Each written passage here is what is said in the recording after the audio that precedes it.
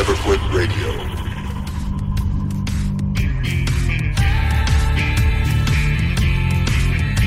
You ever think about quitting? It's the combat of life, hammering the snot out of you. Well, stand by, dig in deep, and get ready to get fired up with us.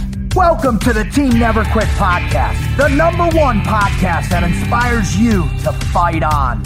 I'm your host, David Rutherford, here with Mr. Never Quit himself, Marcus Luttrell. Our mission is to help you embrace the suck of life, to teach you the values of working your ass off, and to interview the most hard-charging people on planet Earth. We know life is hard. It's time for you to suck it up, Buttercup, and let us teach you to persevere in every environment imaginable by sharing real-world lessons learned by those who never quit. That's right. It's time, Marcus, for us to help them defeat the negative insurgency in their lives. You fire me up. Are you ready? I'm ready. Let's roll. Let's roll.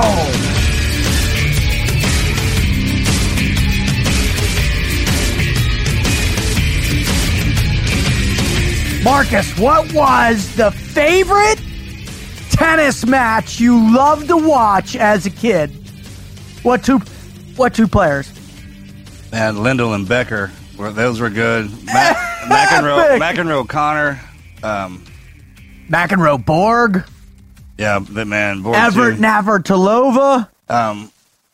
Federer had a Michael Chang, Andre Agassi. I mean, Agassi, baby.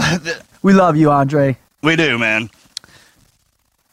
I thoroughly enjoyed not only playing tennis, but watching it. And I mean, tennis was on fire back then. I mean, you had to remember the pumps. Oh, the Reebok pumps, the tennis ball on the front side of the basketball. I love What's it. Up? The dude who invented that is actually on the board of Combat Flip-Flops with Griff. Really? Yeah, swear to God. Yeah. I mean, Agassi, she was... Jordans were out, Agassi's came out, there was levels of those. The CrossFit train or the cross trainer with the Velcro across the toe, man. The acid washed shorts. The red and black lava ones. I saw a girl at a hotel wearing some of those. Really? Yeah, throwbacks. What made it like? Right, first off, I don't think many people understand that when you started playing tennis, how and all that. Describe that a little bit to everybody. No, I was little. I could play football or anything. I'd run over and a lot of the older guys were playing it, and so we just got by default in our crew. There were some guys in the neighborhood that played, and we just kind of went into that. And then, once we picked up a coach. Like I got a coach every day. Yeah. And every day after school, and then started playing the tournaments and stuff. It just gets so. And I loved being out there. Something about it, man. And out there, looked forward to it so much. At the end, my brother and I to figure out who was going to have to clean the kitchen. We go down and play a set. Really, yeah. That's awesome. Yeah, and then we play now. He plays a lot. I played on deployment in Uzbekistan. Me and get out of here. He still plays tennis? Huh? He still plays tennis? Oh, yeah, man. No kidding. Yeah, and me and one of my brothers, they played the twins, and they were good, too. I lost out there in Uzbekistan. Well, dude, I still to this day, my mom put a racket in my hand before anything. I mean, she played when she was growing up, real good player. Still awesome. I don't think I've ever beaten my mom. That's a tough pill to swallow, right? Yeah, man. I'm a former Division I athlete, and I've never beaten my mom in tennis. The women, man, they're smooth and steady on that. On there, and you can smash it as hard as you want. I'm going to clink. Yeah, just make it like a fool. One of my coaches, Adrian Bay, he was a Wimbledon quarterfinalist, and the guys that string their rackets down like 52. Right. And Morgan and I went to Newcomb's tennis ranch too in the wintertime, and it's just kind of that whole the finesse. And they look perfect. They got the perfect tan, white shorts, white shirts, and everything they do is their hair just kind of like and they're running you ragged out there on that other side. And man, the finesse on that. The problem with my tennis game was I don't have any depth perception. Yeah, and that's a big deal. That's challenging. Yeah, I couldn't figure out. Like Mojo and I will whiff an overhead like you can't even believe, dude. Because I would toe so many in a tournament, dude. I would literally have to wait for it to get down, and I would hit around it, backhand or forehand, because I would just toe that. Over the fence, everybody's watching like good shot. Then the racket goes right after it. Yeah, chase it. Go get it, then. Oh, I love it, man. Well, I'll tell you what, man. It is an incredible honor for the guy that we have coming on this show, who is by far one of the winningest tennis players in history. He has been at the top of his sport since he basically started within the top three. And I know Wizard's going to give some of that bio here in a second. But before we get to that, welcome to the TNQ podcast. You are stand by for the volley we got in store for you today. Man, if you're a first-time listener, you're going to love the show. We thank you so much for checking us out. If you're back for more, man, we love you having you. Thank you. It's because of you we're able to keep coming back. It's because of you we have these incredible sponsors now. All right, baby. I love it. Now, if you want to know more about us, what we do, our shows, simply go to our website. That's www.tnqpodcast.com. You can find all our shows there, definitions. You can find all different kinds of things like merchandise, right? We've got great hats and shirts, all types of things for you there. You can listen to all of our shows. We've had Agassi on, man. I'm still trying to get Billie Jean King to come on. I'm trying to get Navratilova. I'm trying to get all the greats, Federer, Jimmy Connors. Oh, we're gonna get them all, man. I've got my connections at the USTA, so I'm gonna make that happen. But you can listen to us on every platform including Apple Podcasts, iTunes, CastBox. We're on Spotify now, Stitcher, and all other mobile devices, desktop, everywhere you can find podcasts.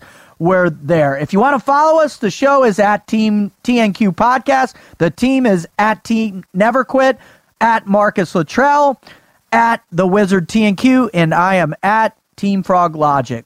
All right, Wizard, give us a little background on this GOAT of his sport. He is that. David Wagner. He is an American wheelchair tennis player.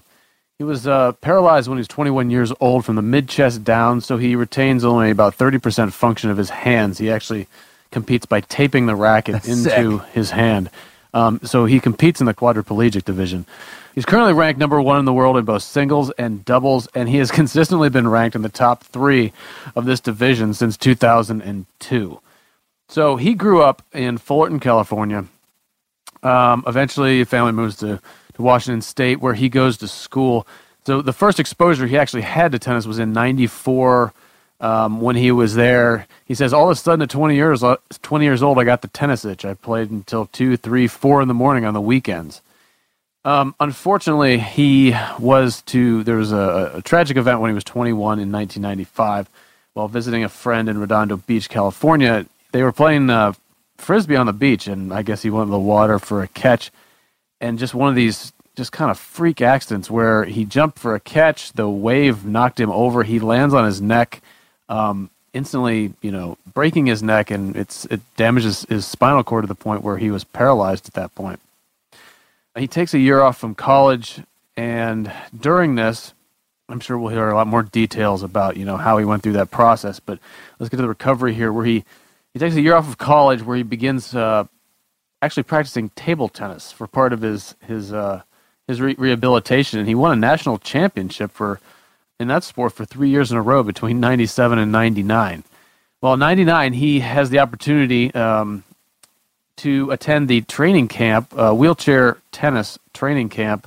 He said, I got that itch back immediately. It was back in big time. And that's an understatement, because within the next couple of years, he goes pro. He ends up being ranked number 1 by the International Tennis Federation World Rankings in quad doubles.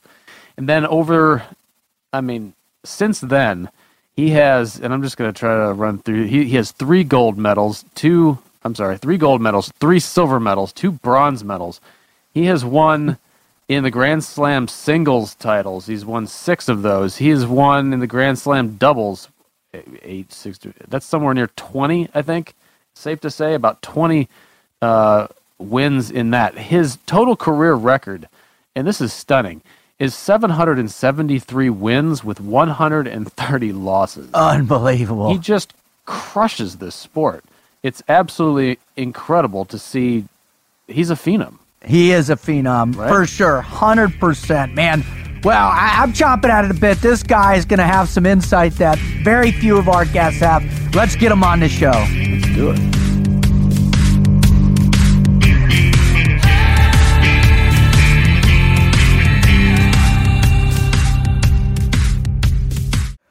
Marcus, now here's the deal. Since I was a boy, I was playing tennis, and I know you were too, right? Yep. And I know how difficult it is to play the game of tennis well, right? Yes. I know you're also, if you're anything like me, you've also thrown your racket once or twice by far, right? I thought that was part of the game. Part of the game. Now, here's what I'm going to tell you. The guy we got on now, the guy has basically revolutionized wheelchair tennis. He not only does he play the game exceptionally well, but he does it in a wheelchair. Now, for me, that is spectacular, bro. Absolutely. I don't know how hard the game. Yes. It's hard enough to play that game in competition style anyways, and to do it at his level with his injury is absolutely an accomplishment, hands down. Hands down. All right. So let's not linger. Let's not loiter. Without further ado, ladies and gentlemen, boys and girls, children of all ages, welcome to the Team Never Quit, Mr. David Wagner. How you doing, sir? Hey, thanks. I'm doing great. It's good to be here. Thanks for having me on. It's our pleasure. How are you doing today? Where are you at? Where are you living? I'm down in Chula Vista, San Diego, California area. I live at one of the Olympic training sites down here, and so I actually just got off the court, finished training for the day, and it worked out perfect. Beautiful day down here in San Diego. The weather's perfect. Always is, right? Always is. My first place I lived when I was going through training was in Chula Vista. Oh, yeah? Awesome. Yeah. Oh, yeah. Oh, yeah. That's great. Yeah, it's a great place out here. The center, the training site's awesome, and the city of Chula Vista owns it now, and it's doing really well, and lots of athletes, and it's awesome out here. So. You ain't beating San Diego, that's for sure. All right. Well, let's jump in now. Before we get into really the weight of the show, we've first got to warm up. We've got to limber up, if you will. We've got to work on some real deep-rooted psychological evaluation of you. So, are you prepared for our Mad Minute? I'll give it my best shot. Awesome. Marcus, fire away. All right, brother. First thought you had when you woke up this morning? Whew, can't wait to get on the court, actually. That's awesome. That's how you know he loves it. Not telling you what is. What is your favorite memory from the past year? Favorite memory from the past year. Well, let's see. Gosh, I don't know if I could pick just one. I've got so many great things that I was part of. So, I won my 12th Belgian Open this year. 12th overall title. So that was pretty good feeling. That definitely ranks up there at the top.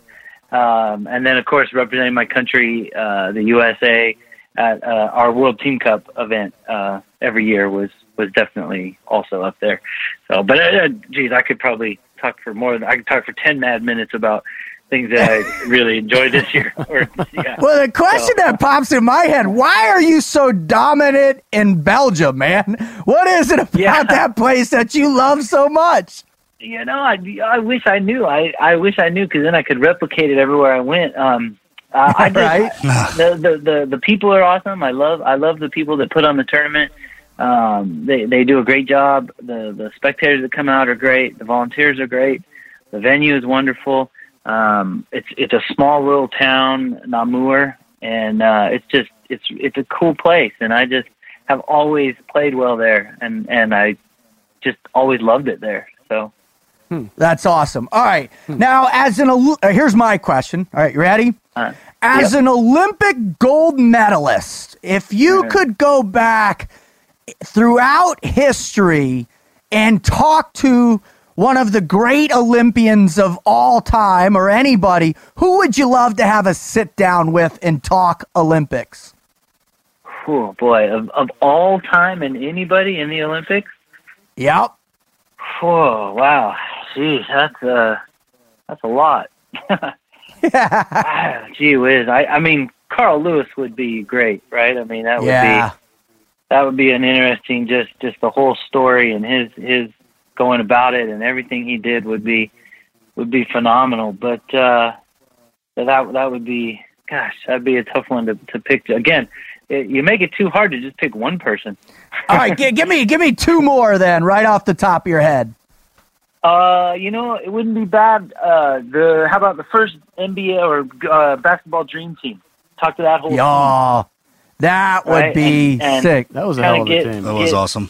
Get in their head and just see what it truly meant to them, because I think it meant more to them than at the time they really even realized.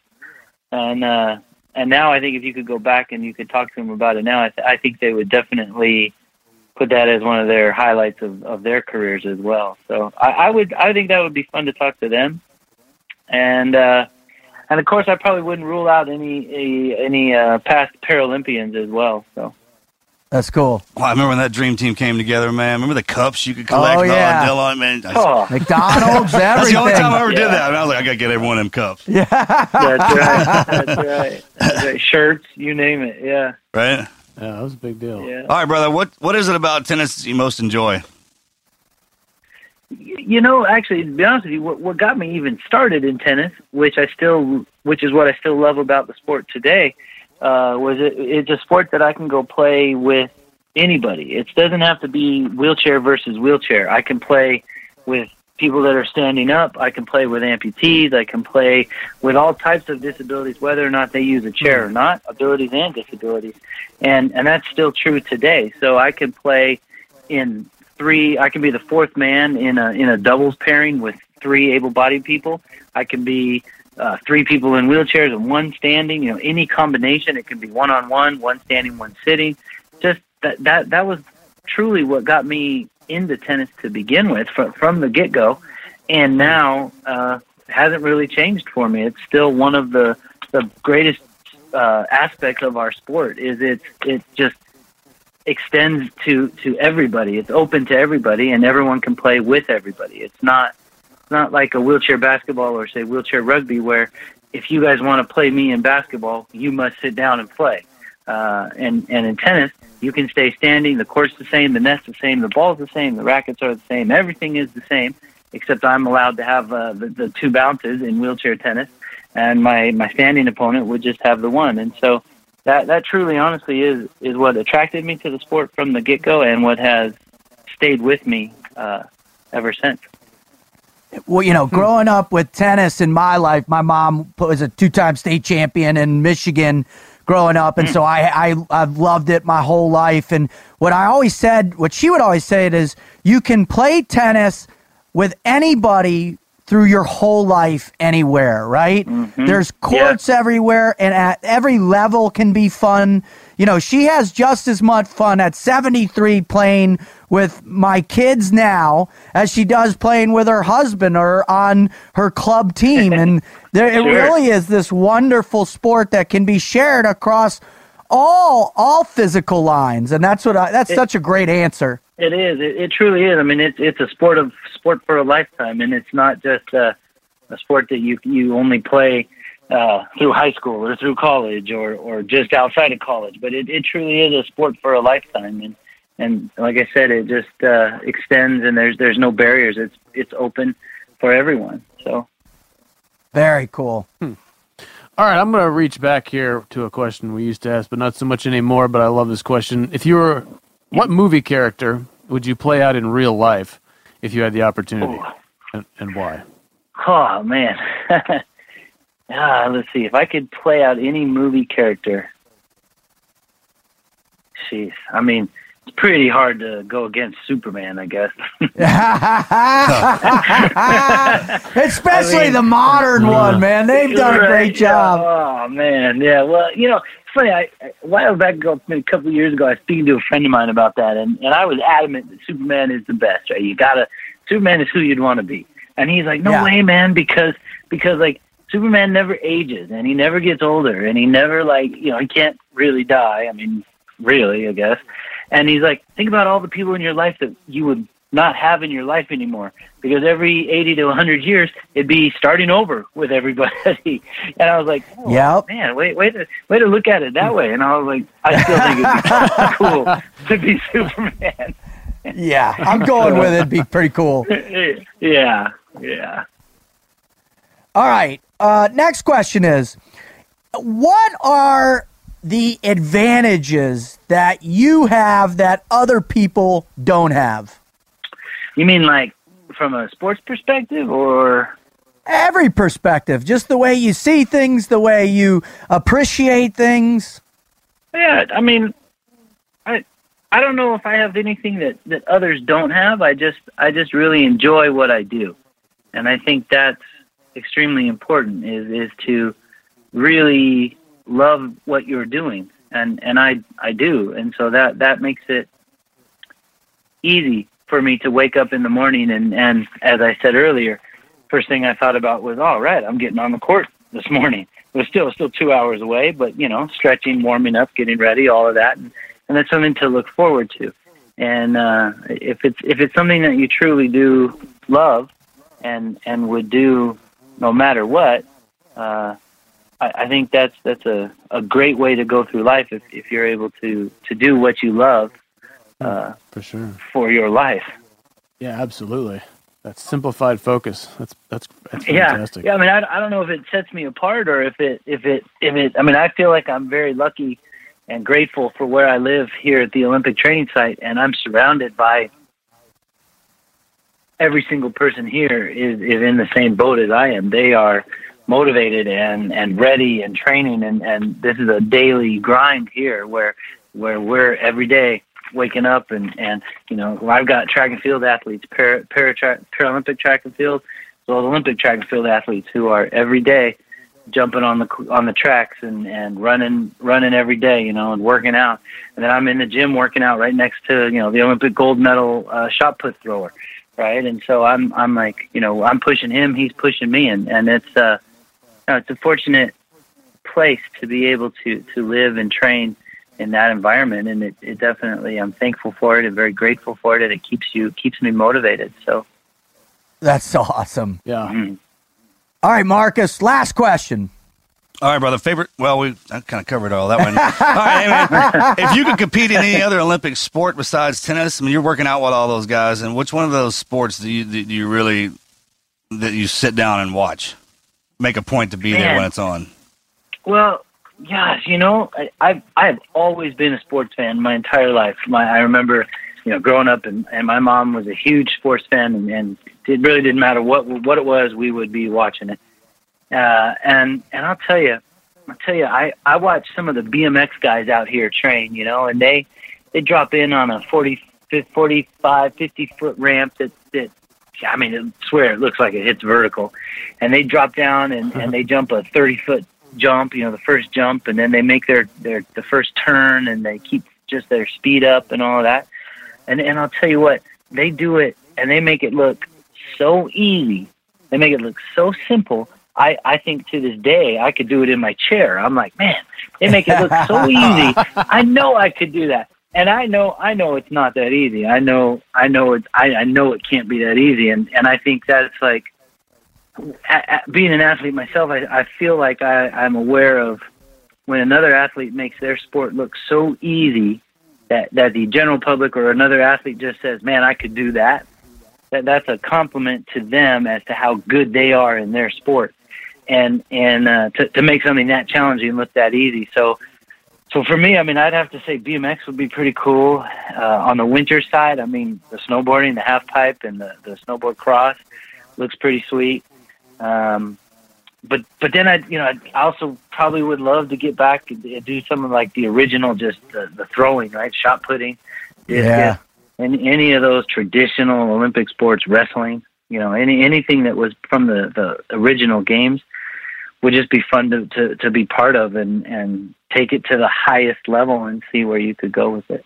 So my son just got old enough to start riding a bicycle, so I jumped back into the BMX racing all the way back to Rad. I tried to find that whole movie, right, and kind of blow through that. Because when I raced BMX, my brother and I did, and I wasn't any good whatsoever. And you're right, it is a lot harder than it looks.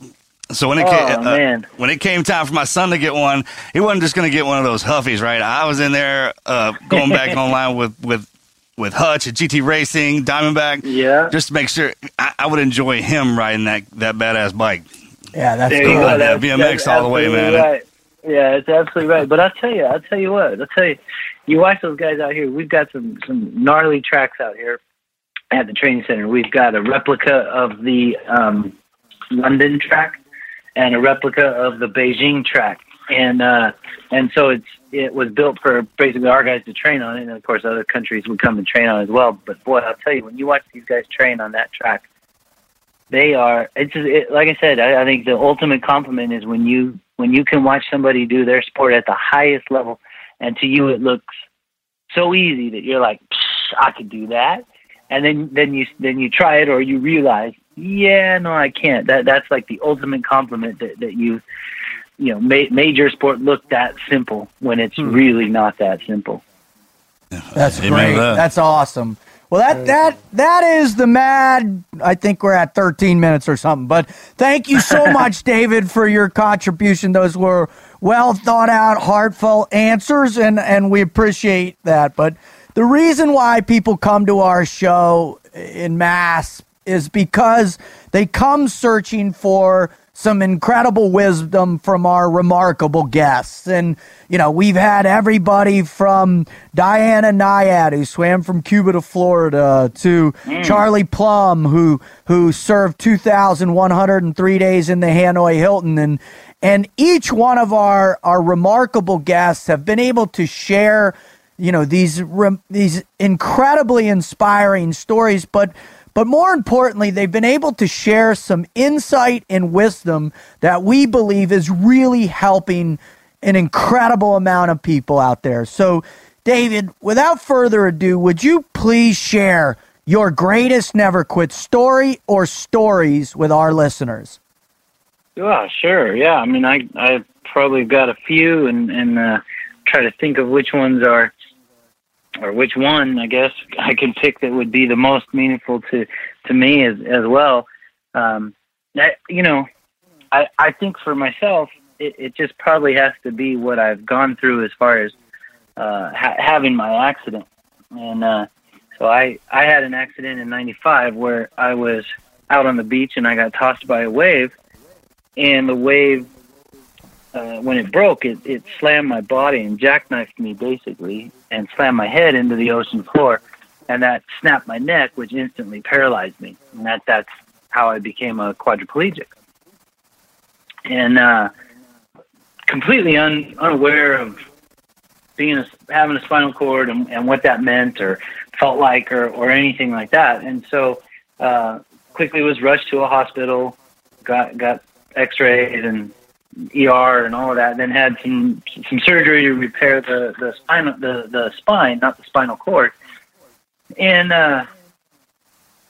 my family came down right away when it happened. At the time I was living in Washington State, and they were as well. And so they all came down and were right there with me. And one of my best friends, he came over from the Phoenix area, and he was with me and my family. And I just think, this life-changing event took place for me, and I had really no clue what it meant to have a spinal cord injury or a disability for that matter. And I just remember that, like, having the love and the support of my family and friends there was such an important part of my recovery as far as moving forward with what's next in my life, instead of focusing on what could have been or what was or what not. And so I just remember having them there and focusing on the moving forward part. And that was a large part due to them being there and being supportive and actually treating me the same way and treating me as I was still me, David Wagner, not a broken version of myself. And that really helped me realize that things can, you can still be moving forward. And so for me, just being surrounded by friends and family that really, truly, honestly had my back and supported me and wanted the best for me, and that really stood out in that moment, in those times. Now, that's not to say there weren't some seriously tough, rough times, right? So, I can think back about times where, when I first got hurt, my initial response as an athlete, as a high school athlete, and moving up into college athletics, was, oh yeah, I had an injury. I'm going to overcome this, and I'll get back on my feet, and I'll be back to normal, and I'll get better. I'll do all the rehab, and I'll just be back to what I used to do, without knowing all of that. And so my goal was, get transferred from UCLA Harborview Medical to Spokane, Washington, where I did my rehab in St. Luke's Rehabilitation Center. But my objective or my goal was to walk out of St. Luke's rehab, right? And so there, I can just remember it clear as day. One time a rec therapist came in, and she was talking to me and my mom about we were going to need to get some things figured out, and basically she started using the permanent word, like, we're going to need to get you a permanent wheelchair, a permanent disabled parking placard, and permanent this, permanent that, and that was where, like, I just remember, like, thinking to myself, what the heck are you talking about? This isn't permanent. I'm walking out of here, this isn't my life. And I just remember, like, really breaking down and crying, when she left, and just explaining that to my mom, and my mom crying and breaking down, and we talked through it, and then figured it, talked it out, and realized that, maybe this is a permanent situation, and if it is, how do we go about that, and what's our next step? It was never try to focus on what was lost or what we didn't have. It was always just try to focus on, all right, well, what happens now, or what do we do next, and how do we adjust? All right, so you're not walking, you're sitting, right? But how do we go water skiing again, or how do we surf, or how do you play tennis again, for that matter? So it was always that, like, what's next mentality of all right, okay, well, this is a kind of a crappy situation, but let's see what we can do. Let's see how we can make the most out of it. Do you think that's a state that came easily to you, trying to focus on what you can do proactively, how to move forward, looking at, hey, these are my options. This may even possibly be a benefit of this, as opposed to what I would assume, not having gone through such a thing, looking at this and saying, I can't do this anymore. I can't do that anymore. My life is, worse for X, Y, and Z reasons. Did you have to work at that? Was that a struggle? Can you talk a little bit more specifically about that? Yeah, I never really felt like I had that super down moment where I turned, say, to, like, drugs or something, right? To take my mind out of reality or anything. And so, I always just kind of was like, in my life was okay, bad stuff happens, and we've all gone through some rough stuff. And you have a choice, right? You can accept it and move on with it, or you can, I guess, run from it. Maybe, I guess, is another way to deal with it. But I always, I guess, just took the challenges head on, and I didn't.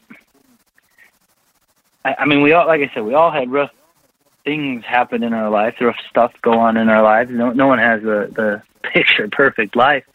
And I don't know where that really came from. I know my mom was supportive. I know my family, the rest of my family, was extremely supportive. My friends were supportive. But I just don't ever recall. I remember, 2 weeks in, 3 weeks in, I used to get some shots, and they'd give me shots in my belly, right? And I remember after every time they'd give me a shot, I'd be, oh, thank you guys, thank you so much, to the nurses giving you shots, and they were like, God, you're the only person that we inflict pain on and says thank you. That's awesome. I guess, yeah. So I guess it was just the way it was. I was raised, or the way I was brought up, was to try to focus on the future and what you can control and do and whatnot. as you get older and you get involved in this sport like I am now, sometimes that changes, and I do lose sight of that sometimes because I get so focused on the competition part and whatnot. But I think, back then it was just truly the love and support of my friends and family that helped me get through and see that I'm still the same person. And while I can still, do a lot of this, I still am able to do a lot of the same things, although I might be sitting down or I might be in a different capacity, but it's still doing what it is I enjoyed doing and doing with my family and friends. And so, I don't know if there was ever like I don't think I read a book or anything or anything like that just made me go, oh yeah, that's what I want to do. I think it was just the way I was raised and the way I was with my friends and family. That's the second time you talked about the way you were raised. Can you describe those influences for us? What kind of, what was the home life like around competition and interaction and positivity? It sounds like that was a huge component of what was going on in your home life. Yeah, I felt like, so my mom and dad separated when I was young. I was 8 years old, and they separated then. And, that's never an easy time. My sister was 6, so, she was even younger. So it's never an easy time for a kid when their mom and dad separate. And we were living up in the Northwest, and my father moved back down to California. And I mean, as hard of a situation as that was to have, your mom and dad separate from each other, it was also, my father was an extremely good out-of-the-home father. He was very attentive. He never passed on his visitation time. He never didn't give support where support was needed. So that, I'm thankful for him for doing that. And so then my sister and I lived with my mom, and my mom was extremely supportive and wanted the best for us. And so she went back to school and she got her degree. She became a PE teacher for a while. Then she moved on to school counseling, and then she climbed up and became a school principal. So I think just the modeling that my mom showed me, because I lived with her and my sister, was again, rough things happen, but you don't just throw in the towel, right? You okay, what do we do next? How do we go through this? How do we move on? And how do you go on to the next phase of your life and do what it is you enjoy doing? And so to watch my mom go from an unfortunate situation where the marriage didn't last to coming out of that and raising my sister and I, and having the support of my father, who was an out of the home father, and just I just feel like it was a very positive environment for us to grow up in. And so I think that modeling is what I saw. My father went on and had a successful career as well, and so it just showed me that even though things are tough and there are some rough times, that you can go positive from each direction, from each incident that happens. So. Well, based on your record and your bio that the Wizard read in your intro a little bit ago, your positivity goes beyond. You're one of the most accomplished athletes in history, in my perspective. So it's pretty fair to say when you look at all literally, you are, the GOAT of your sport, right? And you've been doing it consistently and really with permanence in its relative terms since you decided to become, the best in your class in your sport. When did that ignite? And tell our listeners and us about that directional change and what happened in you in this drive and competitiveness that has enabled you to become one of the best of all time. Well, thank you. Yeah, thanks. Yeah, I mean, I always was into sports. I really always was, and that was just something. I remember my mom wanted me to take piano lessons. I don't have anything against music. I love music. I'm not very musical, but I remember she wanted me to take piano lessons, and I remember my piano instructor would say I had to practice a minimum of 30 minutes every day. And so I remember, well, it was like I say a Monday, right? And I said, screw that. I'm going to practice for 2 hours on Monday. And then I've bought myself 4 more days where I don't have to practice. so I could go out and play sports, right? So, and of course my mom reminded me that didn't work that way. So I ended up 2 hours one day and a half hour the rest of the days too. But yeah, I just have always been into sport, and again, it didn't really matter the sport; it just was sport, and I enjoyed it. And I think when I set myself to do something, I'm gonna go for it all the way. I don't want to do something that I don't devote myself to it all the way. And sport just happened to be one of the outlets for myself, and so, I was extremely fortunate when I learned about wheelchair tennis. I learned from, at the time, was 3 of the best ever in the sport in the world, and I learned from Dan James, who was our wheelchair tennis manager from the USTA. He basically built our program from the ground up. So I learned from him, as well as, at the time, it was current world number 1 Randy Snow in the men's division, as well as world number 1 Rick Draney in the quad division. And so I learned at a camp put on by the USTA and the PVA, the Paralyzed Veterans of America organization, and I learned right off the bat what it meant to them, what this sport meant to them, and how passionate they were about the sport. And I fell in love with it, got the itch, couldn't get enough of the sport. And I just decided I'd finish school. So I finished up school. Took me 2 more years to finish up school, and I made the choice: do I play wheelchair tennis or do I go try to get a job with my degree? And I chose the wheelchair tennis route, and I just, speaking with my mom and family and members, I just said, you know what, I've got to give it a try, and I got to go 100% at it. And so I'm going to really dedicate everything I have to it, and see where I get with it. And I mean, I don't regret it. Let's put it that way. So, well, I think you're jumping over a little bit there. I mean, by the time, at that point, you were already a pro, or soon to be a pro. And then within a couple of years, number 1 as far as the International Tennis Federation world rankings, right?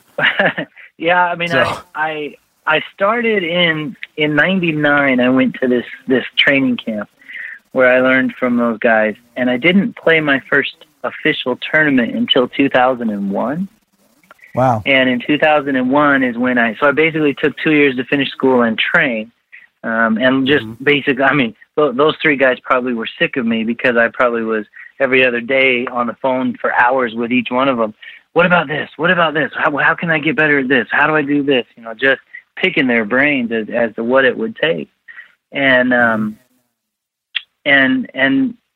in 2001, played my first event, and in, I think it was April of 2003, I reached the world number 1 ranking for the first time. Yeah, and then I've just been, I mean, I've been still training hard, working hard, keeping up with that as much as I can. And since 2003, April of 2003, I actually haven't dropped out of the top 3 in the world since getting into the top 3. That's never happened in any other sport, right? No big deal.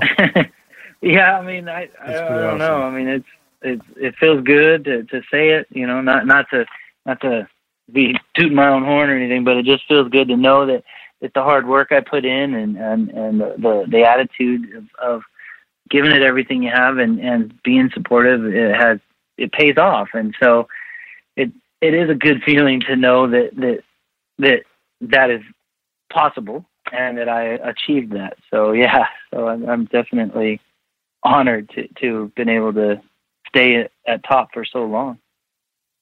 Well, it's not tooting your own horn if you're trying to tell somebody what your rank is. That's perfectly fine. I'm just sitting over here. I just recently had one of the guys who pulled my butt off of that mountain was recently in a motorcycle wreck and is paralyzed from the waist down. And he's getting used to his chair, and he's kind of going through the numbers right now. So I'm just letting you talk about anything and everything from the time it starts to the time it, because this guy's, I mean, he's all time. I mean, he's a military badass. He's a Johnny Rambo kind of. I mean, an all out great guy, and he's he's kind of bummed out and as you, I mean, of course you can get bummed out a little bit, but he's not down. I mean, his mind is so strong. I'm just, as you're going through this, I'm like, man, there's just a completely different life. I mean, there's one where you can walk through it, and there's one you can roll with style. That's why I told him, I'm like, hey, bro, when you weren't doing it, when you weren't laying down, sitting down, watching TV, you were riding your motorcycle, right? So basically, you're on your cycle the entire time. And you're talking about the BMX rolling with the. I was like, man, I got to figure out a way to get you into a BMX frame in your wheelchair so you can do that track. Have you even thought about doing that? How much fun that would be? Oh yeah, I know you have because you're an athlete. Oh yeah, we so I play some wheelchair rugby, right? And we've even joked about putting jumping up in my rugby chair and dropping in on the ramp and just on the pipe, happens. Right? But I'm like I got to be done playing tennis if I'm going to do that, because I don't exactly. sure, yeah. I'm watching those BMXers, man, and they're pedaling down the ramp, right? They're pedaling as fast as they can down the ramp, and they sometimes don't clear that 30-foot gap. So I can't imagine me just coasting down the ramp is going to even come close to clearing a 30-foot gap. Come on, David. So, I know you've seen Aaron Wheels Fotheringham from Nitro Circus and his front flip he did recently. Holy cow, that's awesome. Yeah, it is impressive. Yeah, it's awesome. They're very impressive. But again, he makes that look so easy that now kids, and myself included, we all watch it and we're like, geez, I could do that, right? But again, the highest compliment to any of those athletes is you've done something that is so incredibly difficult and turned it into looking so easy that the general public thinks they can do it. And that's like the ultimate compliment to them as to how good they are at what they do. Well, one of the things that I think people can't really fathom is within tennis is the magnitude of commitment it requires, right? How many serves you got to serve, how many forehands, how many backhands, how many drop shots, how much additional training. I mean, it's a comprehensive life commitment. And, having worked with the USTA for a little bit now and starting to understand that level of commitment, because it's very similar to the level of commitment we require in the SEAL teams. Can you describe in detail for us, like a training week for you, what that looks like?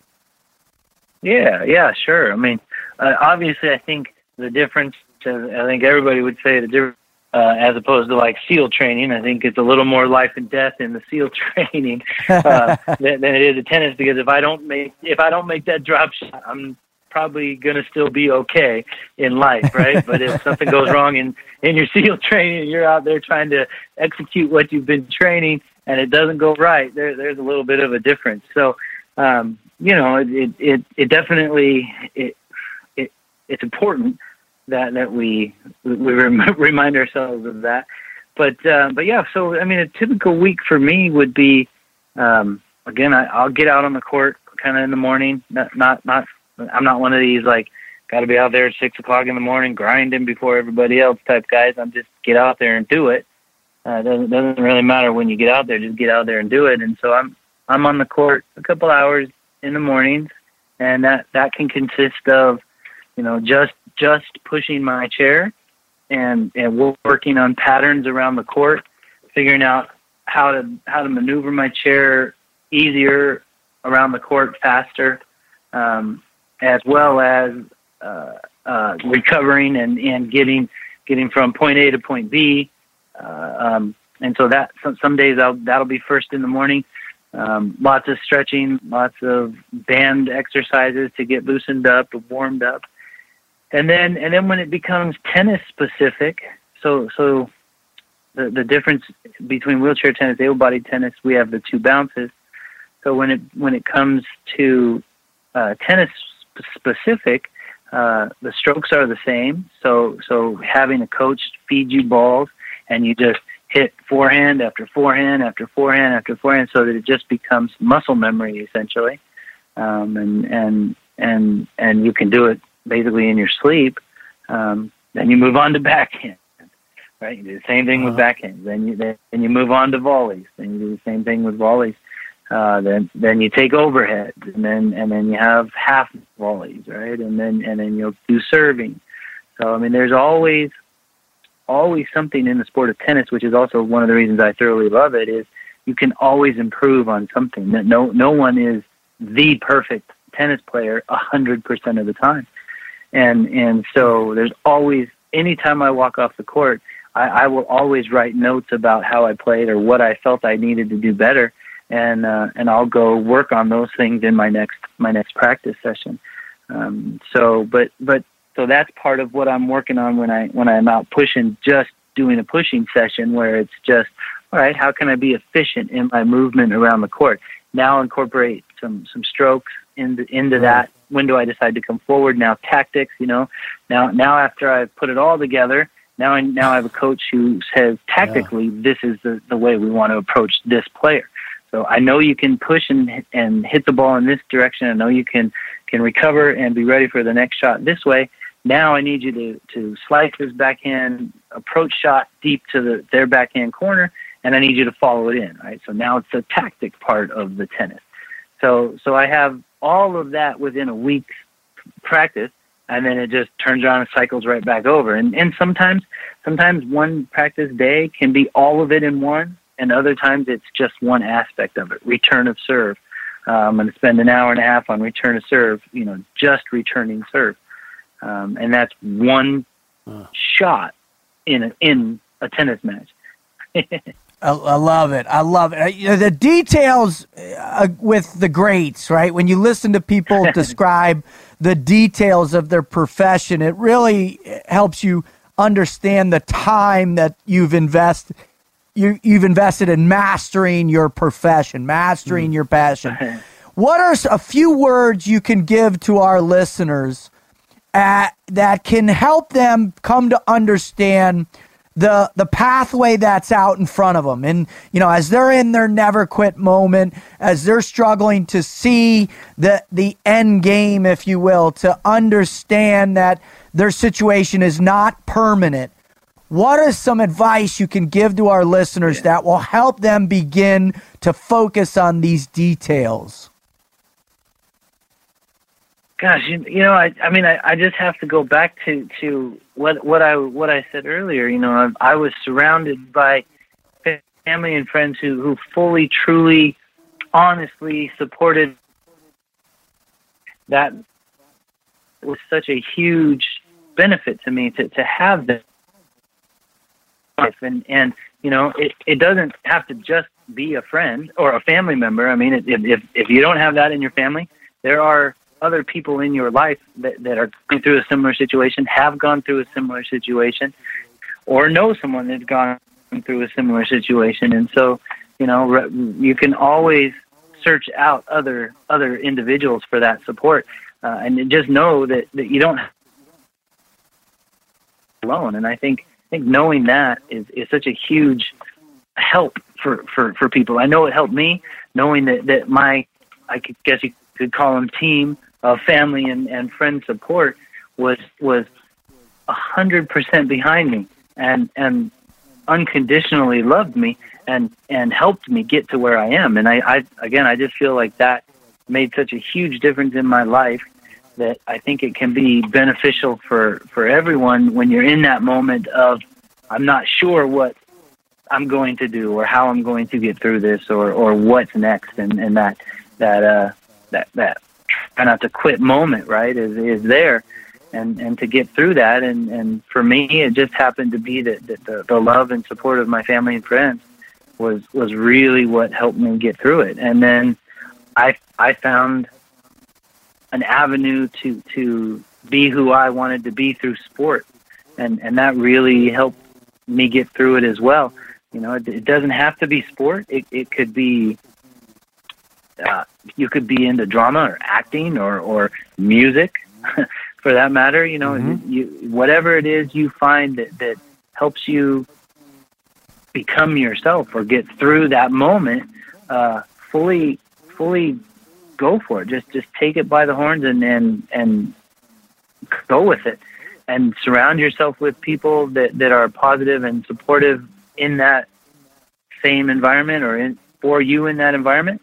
And I feel like that will help you get through. It helped me, and I hope that it would help others. Awesome. That is fantastic. Yeah, Amen. Thank you so much, David. Before we hop off, where can people follow you, pay attention, website, Instagram? How can people pay attention to your career and what you got going on in your life? Oh, cool. Yeah. Well, I mean, I've got the social media stuff. I've got Twitter. I've got a Twitter account. It's at Wagner Tennis is my Twitter account. I've got an Instagram account, and that's just David J. Wagner. And I've got a Facebook page just under my name. I have a regular page that I do as well, and then I have a fan page as well. So either one of those is a great way to follow along. All three of them is a great way to follow along. I also have my own website. It's davidwagner.us for United States. You can go on there, and I think there's links to my social media there, and there's ways to contact me through there. That'd probably be the best way.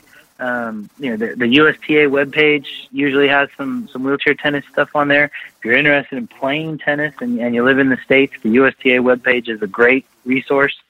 As far as wheelchair tennis in the international level, the ITF, International Tennis Federation, is another great resource online. ITFwheelchairtennis.com, I believe.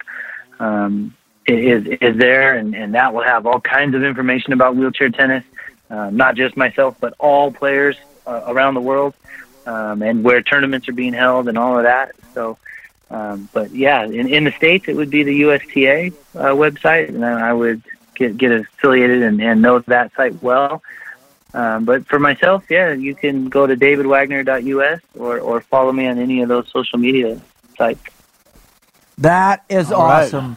Well, thank you so much, brother. We really appreciate your time and for giving a gap in your training day to come on and explain to us your passion, your never quit story. We just really appreciate you. Thank you so much. Before you get off, man, it's always awesome to hear somebody who truly loves the sport in any capacity, and you can always tell when they can describe it like you can, and then just an overall proponent of it around the world. And I was looking forward to you coming on here for a while because of what happened to one of the guys who pulled me off the mountain, man. I'm going to make sure that he listens to this day in and day out while he's going through every step of that, and the fact that it's what you love that drives your mind, and your body just kind of gets you there. And if you lose the 2 feet version and you get some wheels, and then you get to do it in style, right? And it's all about the mindset of what you're going through life with, man. And if you ever get to the point where you're going to do that track, I want to be there. I'll ride it with you, man, because I'll wreck.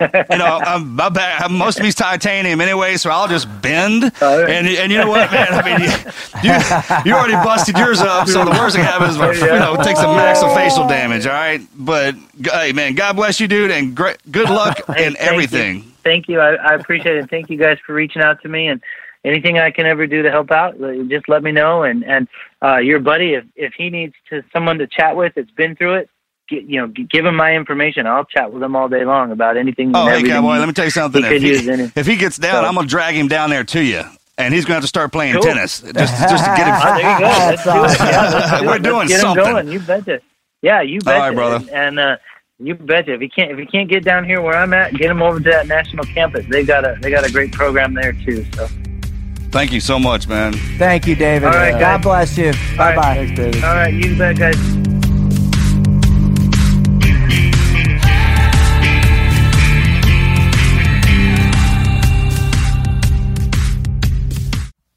Marcus, when you hear him talk about the details of tennis, and I know that sparked you, man, it got in. You were fascinated by how this guy approaches his sport, right? I don't know about you, but I didn't hear anything like, oh, I'm in a chair. It's so much different. It's just, man, he's incorporated into his total mindset of success. Yeah, it's become a part of, the chair is a part of him. That's his wheels, man. That's his legs. Just like, a true student of the game. If he can rattle off all that stuff and everything in his accomplishments in every capacity and never once missing the fact that he was in that chair means that it doesn't have anything to do with it, right? I mean, it's with anything, man. You see past it. You get in your hole, you hit it, you figure out how to get out of it, and this is what you're going to use to do it, and you push forward, power forward. It makes the mind twice as strong. I mean, that's what happened to him, and I just love listening to everything he had to go through in relation to because of what happened to my friend. Yeah, that's huge, man. And you know what, the thing that really stands out, and it's not just him. Tanner Godfrey talked about it. All these people that have really gone through these immense recovery challenges, they all talk about the power of family. When you get hit that hard, you're going all the way down, and that's where you're falling back to. I mean, big injuries like that, man, they whipped your ass all the way back home. Totally. You know what I mean? Yes. Sometimes you get hit, you go to your house. When you get hit real hard, you go back to mom. Literally, back to mom. Yeah, I've been there. Me too, brother. As a grown man. As a grown man, recently. All the way back to mother. Holy cow! They always let you know everything's going to be okay.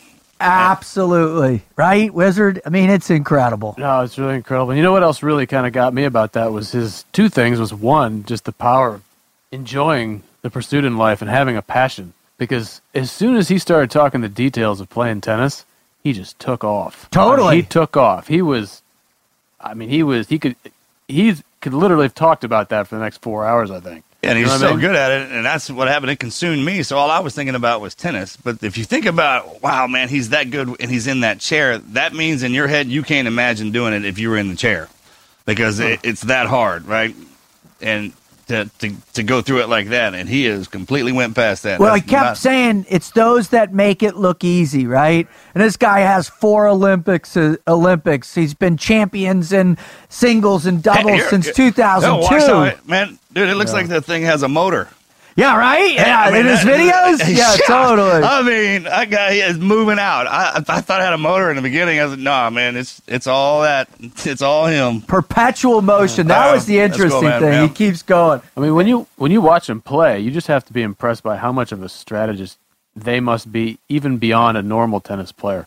How much of moving that chair into position has to do with your success when your mobility is so restricted like that. Absolutely. And the other thing that was very interesting was immediately after the accident, he was talking about, what are my options moving forward?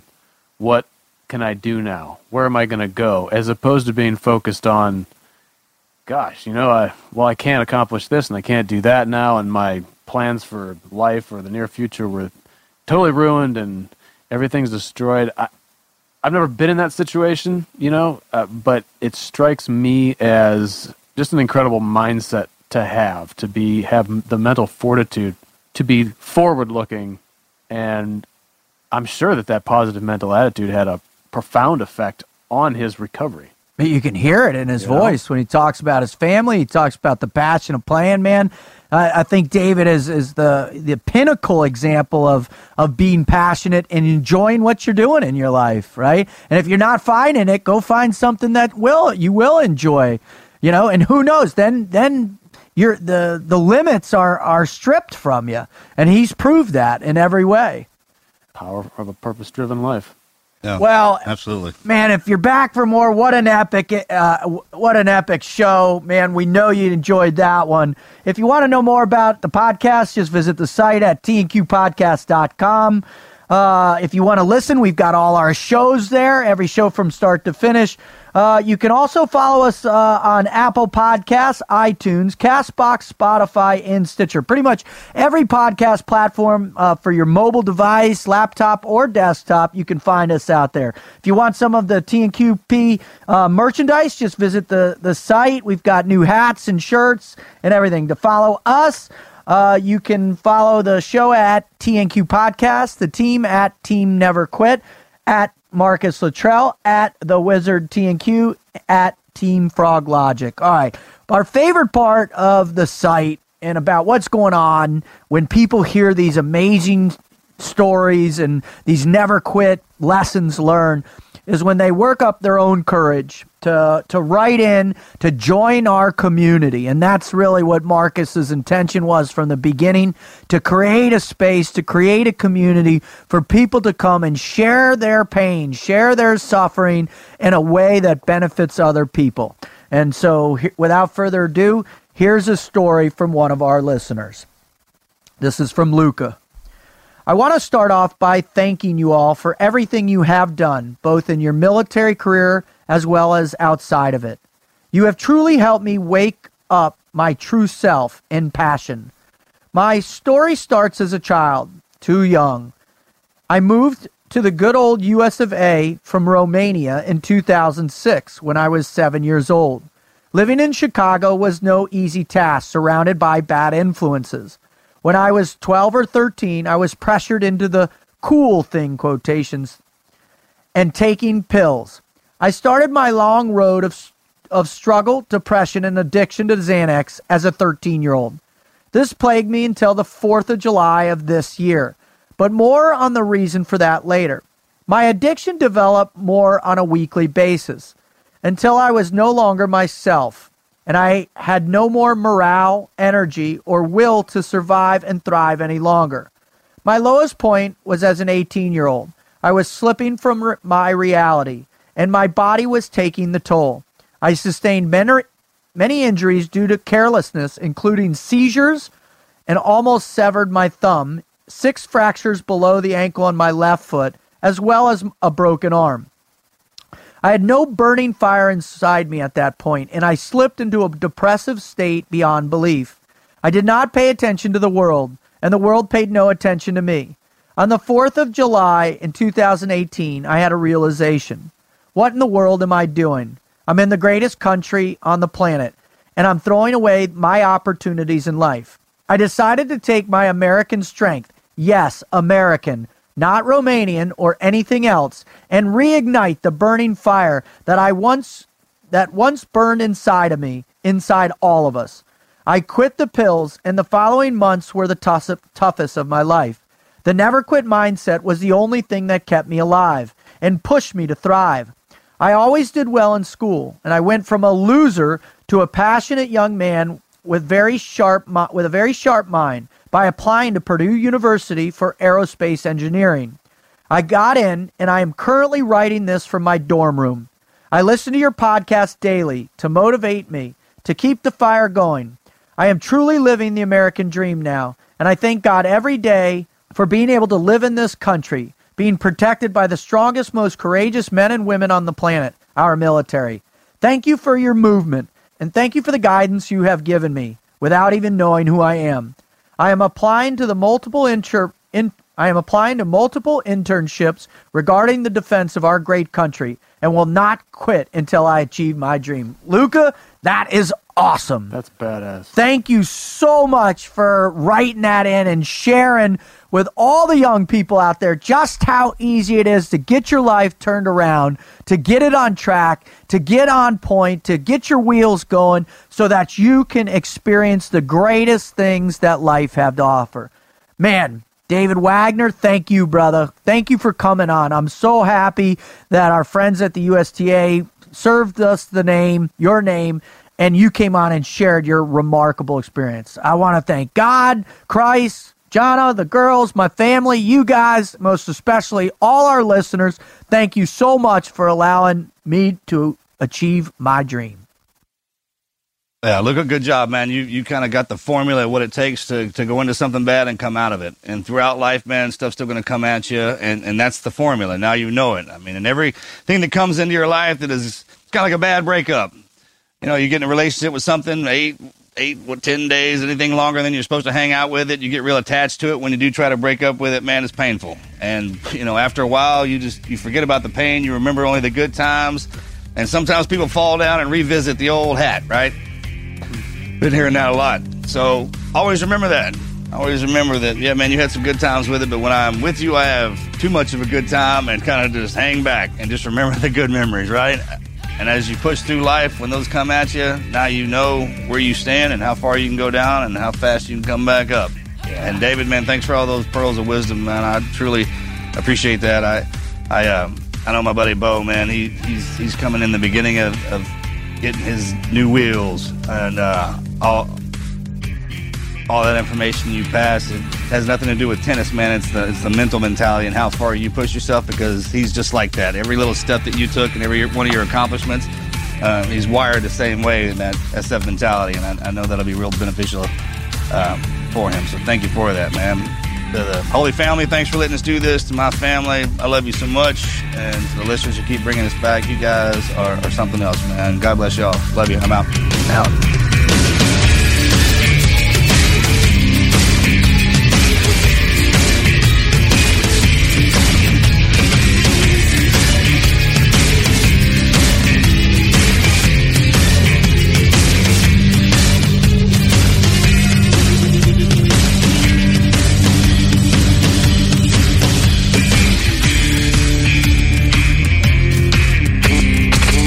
Never quit.